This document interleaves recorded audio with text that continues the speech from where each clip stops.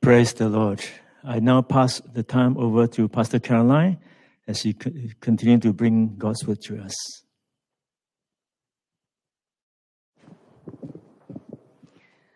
Well, good morning, church.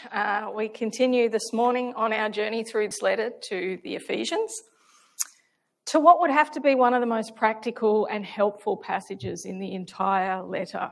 It cuts to the very heart of how we should live as followers of Christ, and as was the case last week, there's no complicated theology in here. It's just good, practical advice about how we should be living in response to everything that God has done for us, which Paul has already laid out in those first 3 chapters of this letter. So before we go any further, let's read through the passage together just to familiarise ourselves. So we're in Ephesians chapter 5, and we're reading from verses 1 to 14. Therefore, be imitators of God as beloved children, and walk in love, as Christ loved us and gave himself up for us, a fragrant offering and sacrifice to God. But sexual immorality and all impurity or covetousness must not even be named among you, as is proper among the saints. Let there be no filthiness, nor foolish talk, nor crude joking, which are out of place, but instead let there be thanksgiving. For you may be sure of this, that everyone who is sexually immoral or impure, or who is covetous, that is, an idolater, has no inheritance in the kingdom of Christ and God. Let no one deceive you with empty words, for because of these things, the wrath of God comes upon the sons of disobedience. Therefore, do not become partners with them, for at one time you were darkness, but now you are light in the Lord. Walk as children of the light, for the fruit of light is found in all that is good and right and true. And try to discern what is pleasing to the Lord. Take no part in the unfruitful works of darkness, but instead expose them. For it is shameful even to speak of the things that they do in secret. But when anything is exposed by the light, it becomes visible. For anything that becomes visible is light. Therefore it says, awake, O sleeper, and rise from the dead, and Christ will shine on you. Well, since this is such a practical passage and it's all about doing and being, I thought I'd try this morning to summarise each of these 3 main sections with an active word, a verb. And since it seems to be the done thing amongst pastors to have all your points beginning with the same letter, I thought I'd give that a go. Why not? And the first section is pretty easy. The verb is provided for us there. It's imitate. And the last section's not too difficult either because it's all about light. So we're going to go with illuminate for that one. But do you think I could think of a word beginning with I to describe the essence of what Paul is telling us to do or not to do in that middle section of this passage? I could not. And if you can, maybe there could be a prize waiting for you. So since imitate and illuminate conveniently have the same endings, I've instead stretched my brain in that direction and come up with a very old school word which I think sums it up pretty well, abjugate. Imitate, abjugate, and illuminate. 3 actions that should form part of our grateful response to all that God has done for us. And we're going to work our way through each of those 3 this morning. Well, the passage for today began, therefore, be imitators of God. And I think that all of us know what it is to imitate. And we also all know that there are some who can do it pretty well and pull off a very credible likeness of another person. And there are others that do it pretty badly. There are some that imitate, say, Elvis Presley or ABBA or others, and you could hardly tell them apart when you go to a performance. And yet there are others that you would struggle to even think who it is that they're trying to imitate. We've all seen them and we've all heard them. And we know that there's varying degrees of our ability to imitate someone else. There's at least one Elvis Presley impersonator that I am aware of who's actually been banned for his own good from competing in some competitions because the likeness that he presents is apparently so far from the original that those watching actually become angry. As imitators of God, we don't want to leave people with any doubts. And we certainly don't want to misrepresent God to them. The likeness that we present must be faithful and as true as it can be to the original. How might we go about that? Well, if you wanted to imitate, say, Elvis Presley, for example, you would find out everything you could about him. You would look at all the old video footage. You would listen to whatever soundtrack you could. You would read magazine articles, anything that you could get your hands on to help you find out what he's like. You'd be there wanting to study it. You would know exactly the position of every stud or piece of sequence on his outfits. You would know exactly how wide those flares on the bottom of his trousers needed to be. You would know exactly how he styles his hair. You would know how he moves on stage. You'd know how he responds in interviews. You would listen to his songs over and over again. You would see his facial features and be able to imitate those. And you would know every word of every song that he's ever sung. You'd get your hands on video recordings and magazines. In short, anything or anyone that could help you fill in some details about his life, you'd be there trying to find it out. And you would probably devote an inordinate amount of time towards tracking all of these things and people down and learning from them whatever you could. In the same way, if we are to be like God, we need to know God. We need to really know him. We need to know what he's like. We need to know his character. We need to know how he interacts with his people. And all of that you will find in the record that he's left behind for us, the Bible. You will find in there his relentless pursuit of humanity and his plan for their reconciliation to him. You'll find in it his dealings with Israel right throughout the Old Testament. You'll find it in the law and the radical way for that time that the law made provision for widows and orphans and the poor and foreigners. You'll find it in the prophets who spoke of a God of new beginnings. And you'll most definitely find it in the record of Jesus, God incarnate, who came to this earth and loved us and freely gave himself as a sacrifice for us. You can't imitate what you don't know. Well, you can, but you won't do a very good job. And it's very difficult to get to know God if you ignore the primary record that we have of his life, or of Jesus' life on earth. So I can't emphasise enough how important it is to read your Bible, because it contains so much of what God wants us to know about himself. The trouble is, though, that the more you know of God, eventually the more you will realise just how impossible it is for any human being ever to pull off a credible imitation of God. But far from being a reason for discouragement, this realisation is actually the point that all of us must come to if our journey of spiritual transformation is to begin. If we are to become like Christ and therefore imitators of God, we need to get to that point where we realise that we can't do it on our own. And until we come to that point, we're only going to make God look bad and ourselves look foolish by our efforts to imitate him.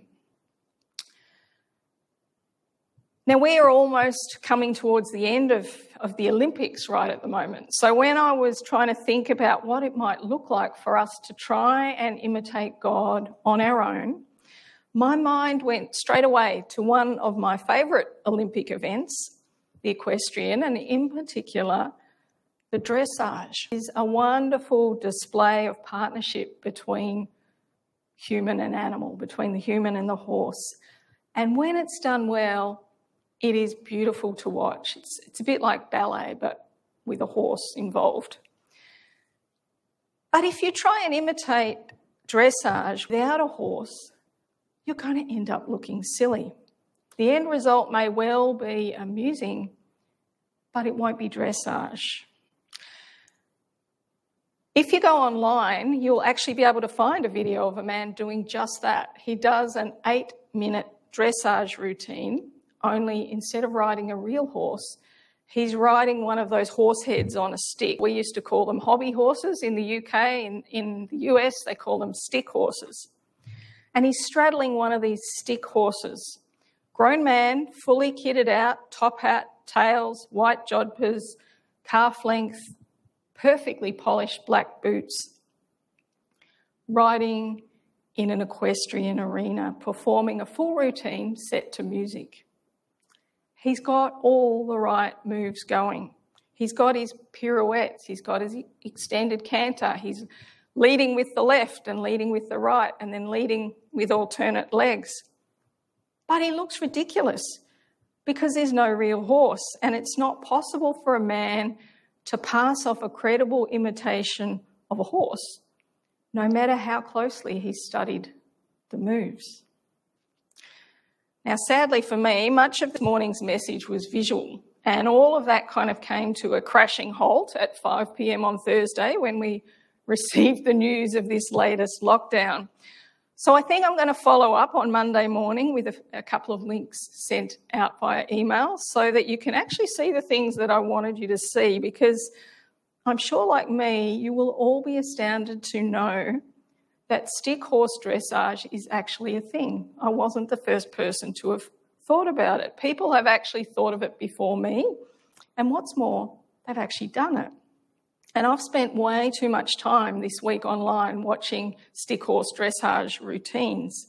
I even made Pastor Glenn watch a stick horse dressage routine and made him help me look for the 2 stick horses that we used to own in playgroup, thinking that, well, if I can't show you it on a video, maybe he and I could do our own routine. But alas, the 2 stick horses must have gone to the stick horse knackery sometime during our building program because they were nowhere to be found. So until your Monday morning email, you'll just have to take my word for it that it's very entertaining, particularly the group performances. It's also undoubtedly a great way to keep fit, but it has nothing of the grace, the precision, or the beauty of the real thing, because a human cannot authentically imitate a horse. We aren't built like horses, and even if we were, you need more than just a horse for dressage.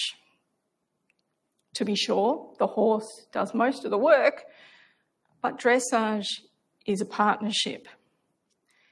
And in much the same way, the more we know God, the more we realise that it's just not possible for us to be like God, because God is perfect and we are flawed human beings.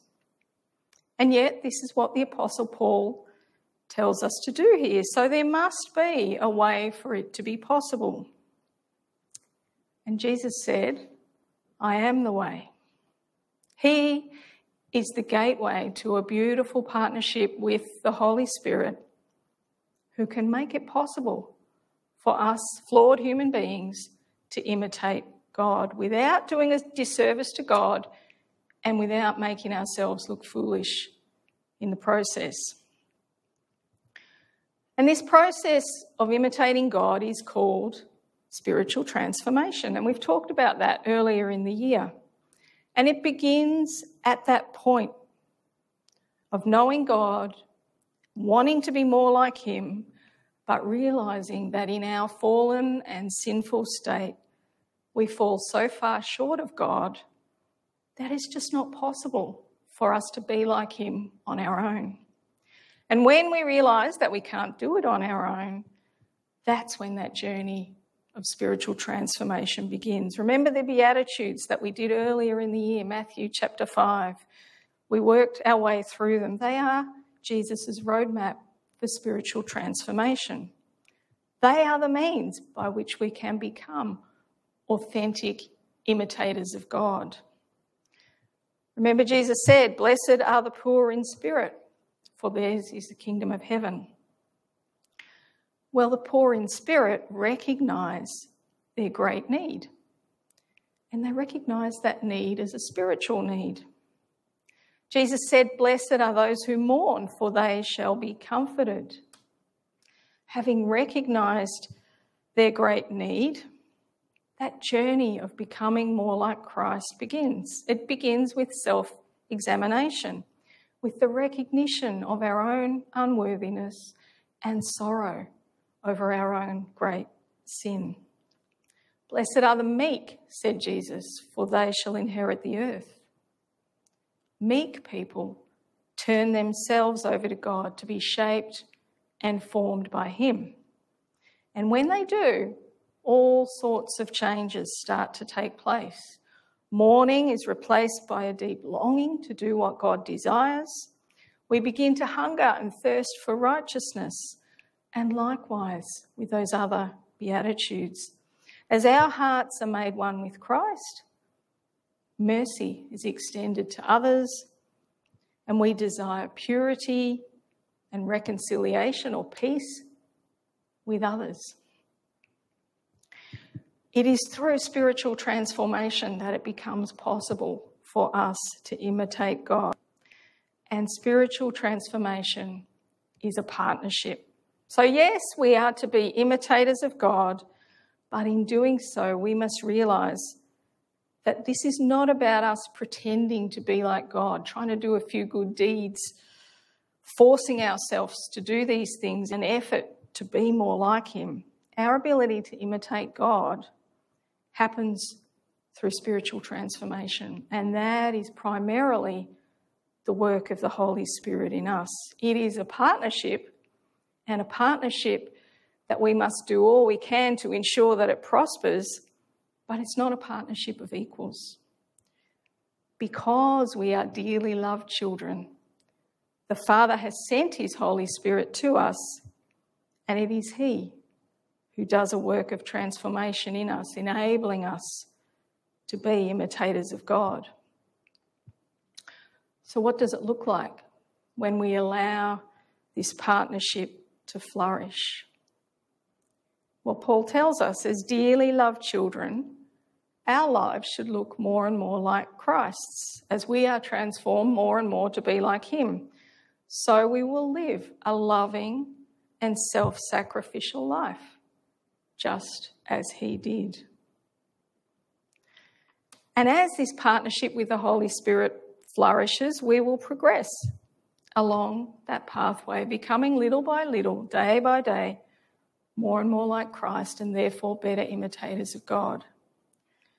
And along the way, there will be some things that we need to steer clear of or separate ourselves from, because they are simply not compatible with a holy God. And I've chosen this word abjugate to describe what is required in this next section, not only because it rhymes with imitate and illuminate, but because I think it provides for us a nice picture of what's required here. The word abjugate is an ancient word. It comes from the Latin abjugo. And the ab in that word means from or away from, and the jugo means to bind or connect. So to abjugate means to unyoke or to set free. So when you're yoked to something, you become bound to it or to them. And it's that image that we're familiar with because we've heard it before. in this place of the two oxen that are held together by that wooden yoke around their necks. And they're yoked together for the purposes of work. They would pull a plough or pull another implement for tillage. And where one goes, the other must go because they're yoked together and they can no longer function independently. And I think that image describes nicely what Paul means here. As imitators of God, seeking to walk in love, we can't continue to be yoked to all of these things mentioned in verses 3 to 7 because they'll pull us in the wrong direction. We need to unyoke from them. So what are these things that Paul talks about? We'll move through them one by one. The word translated as sexual immorality here is derived from the Greek porneia, which shares a common root word with that English word pornography. So sexual immorality here is very broadly defined to include all sexual activity outside of marriage. It includes watching pornography. It includes visiting strip shows. It includes reading erotic novels. And as Jesus said in his Sermon on the Mount, he extended it out to include lust. It includes lust as well. The word that's translated as impurity is the Greek akathasia. It's related to our English word catharsis, but it's a negative form of this word. So whereas something cathartic is something cleansing, something acathartic is something that pollutes. So impurity is anything that is polluting to us. So we think sinful habits, think addictions, think moral failings, all of those things that cause us guilt and shame. The word translated covetousness can also be translated as greed. It's listed as greed in the NIV. The two are closely related because greed causes us to look longingly on what others have and desire those things for ourselves.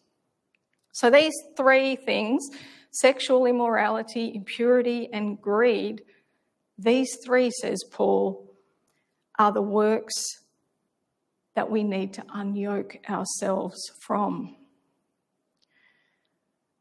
He says they should not even be named among the believers. But our speech is also important. It's not just what we do, but what or how we speak. Filthiness that he mentions refers to degrading talk. It's that kind of talk that robs other people of their dignity. It can include innuendo or suggestive type of speech. The word translated foolishness comes from the root word from which we get the English word moron. So it's pointless talk that is of no use to anyone. And crude joking, I think we all know what that is. It's that type of humour that is full of double entendres and it twists and takes something that is relatively innocent to make it into something which is crude.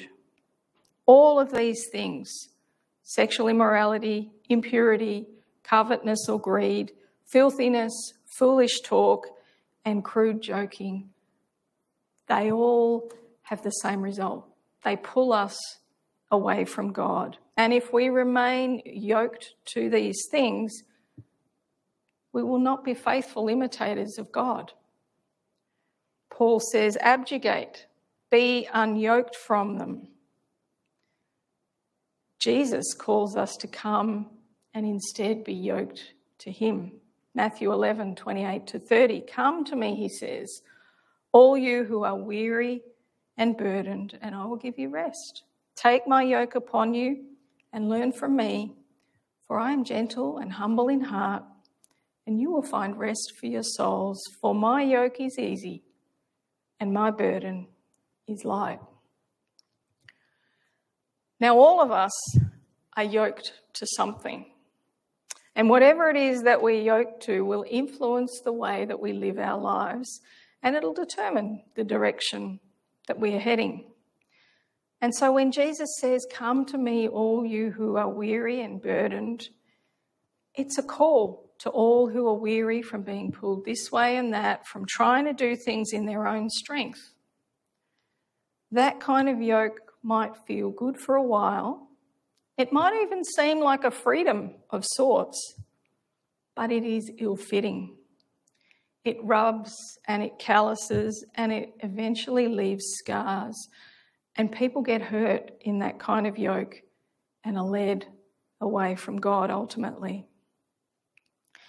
Jesus calls people to come and take his yoke upon them because his yoke is easy, he says, and his burden is light. It's not easy because it requires no effort,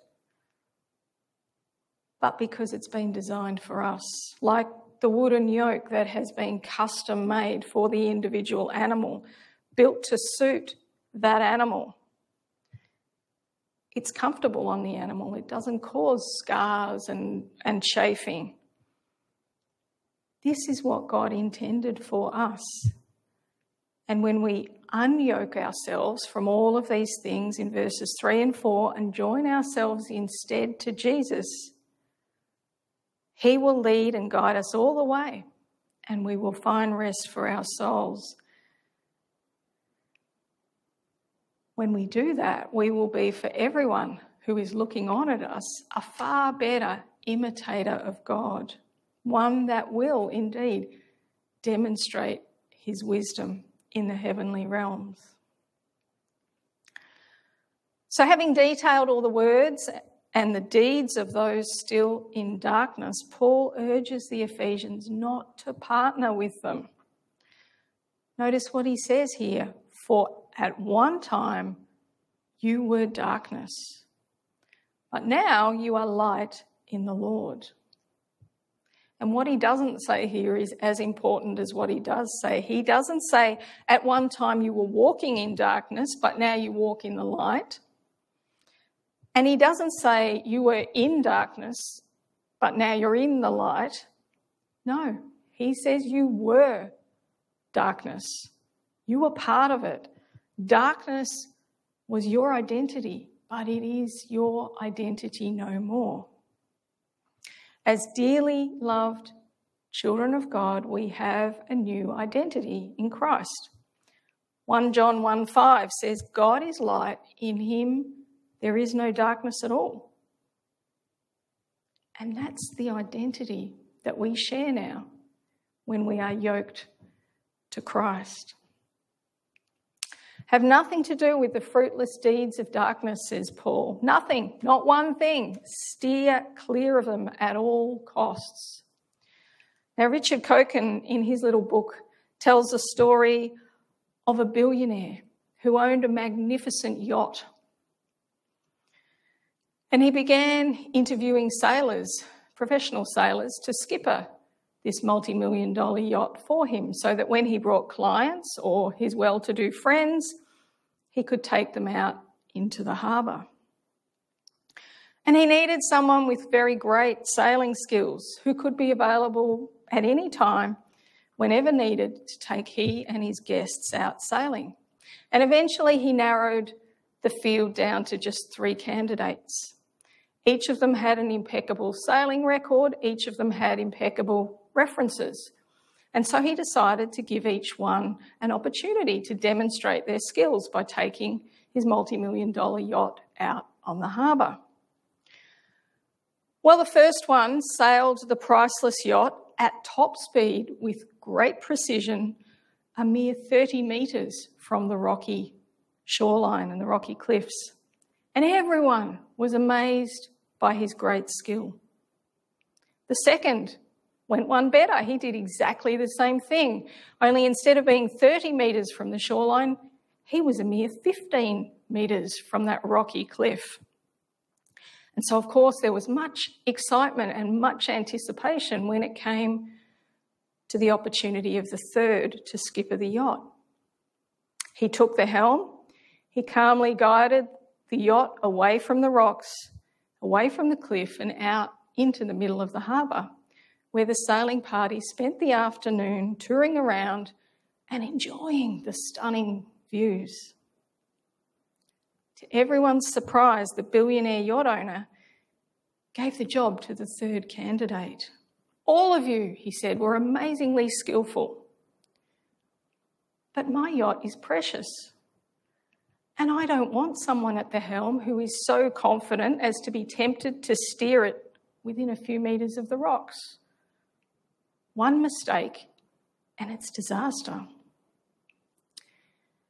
And God does not want his children of the light to keep toying with darkness. Sail in the harbour. Walk as children of the light, for there is much joy and satisfaction to be found there. Don't risk steering close to the rocks. Have nothing to do with the fruitless deeds of darkness, says Paul. Instead, let your light illuminate the darkness, exposing the fruitlessness of what is done in darkness. Turn off the TV if what you're seeing is immoral or impure or full of filthy language or built around crude innuendo. Find yourself some new friends if gaining their approval requires you to drink too much or to pretend to be enjoying their crude jokes. Don't flirt with immorality. You are a precious child of God. You are a child of light. Live a life that reflects that new identity. Why? Because that's the kind of life that God has chosen for his children. And he's chosen it because it is good for you and because it is the kind of life that will show others his manifold wisdom. The harbour is a great place to sail. It makes no sense to sail close to the rocks when there's a beautiful harbour to sail in. Hit the rocks, and you might be living with that wreckage for the rest of your life. Not only you, but perhaps your family and friends also.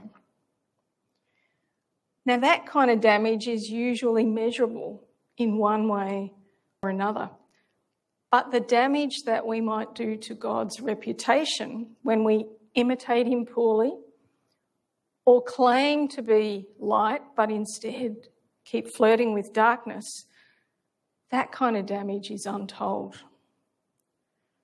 Think of the many and varied reasons for which Christians are labelled hypocrites. When those who claim to be believers commit adultery, or they abuse children, or they defraud businesses, or they lie to their colleagues, or they participate in gossip, or they laugh at dirty jokes going around the office, or they treat their spouses poorly at home, or they fail to forgive, or are willing to take advantage of another for their own gain, or they simply don't display a loving attitude toward others. What great damage is done when this is the image of our God that we portray. Paul concludes this little section with his take on a promise that is found in Isaiah 60, verse 1. Awake, O sleeper, arise from the dead, and Christ will shine on you. Most likely, this is a section from a very early Christian hymn.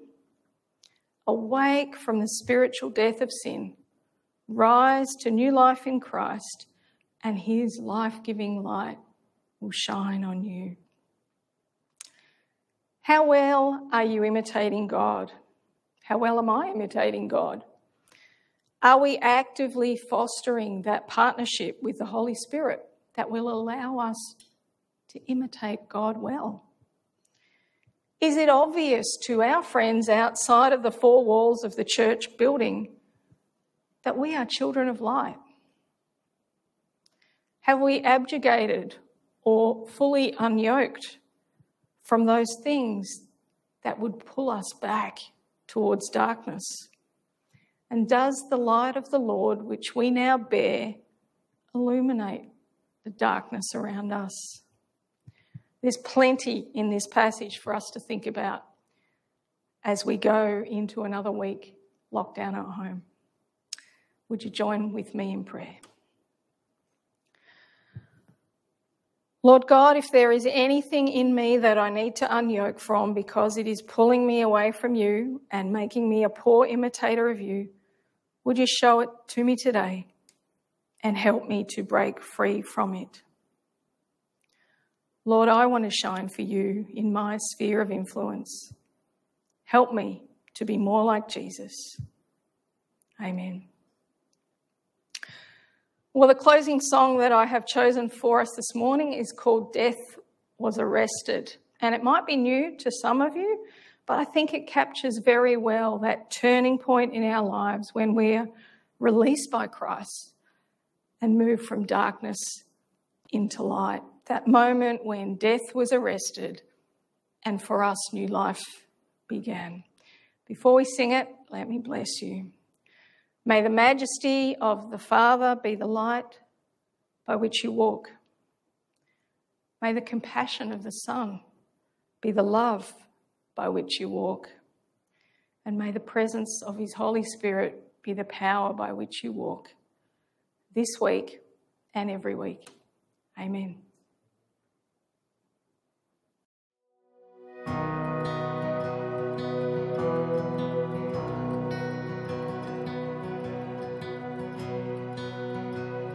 Alone my sorrow and dead in my sin, lost without hope with no place to begin. Your love made a way to let mercy come in. When death was arrested, my life began. Ash was redeemed, only beauty remains. My orphan heart was given a name. My mourning grew quiet and my feet rose to dance. When death was arrested, my life began. Oh, your grace so free washes over me. You have made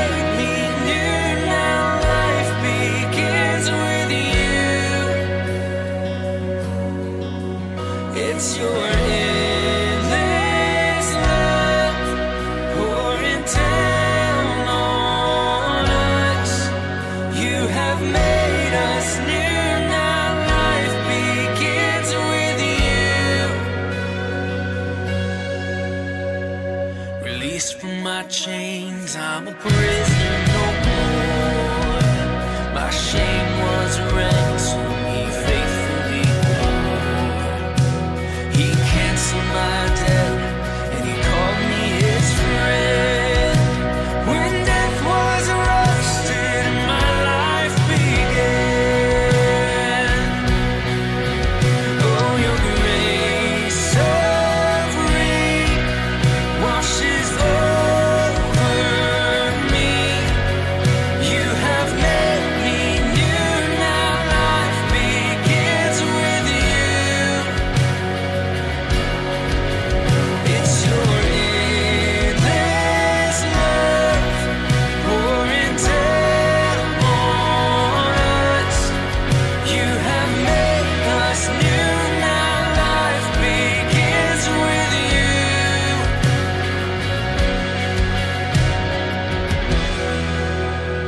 you. Our Savior displayed on a criminal's cross. Darkness rejoiced as though heaven had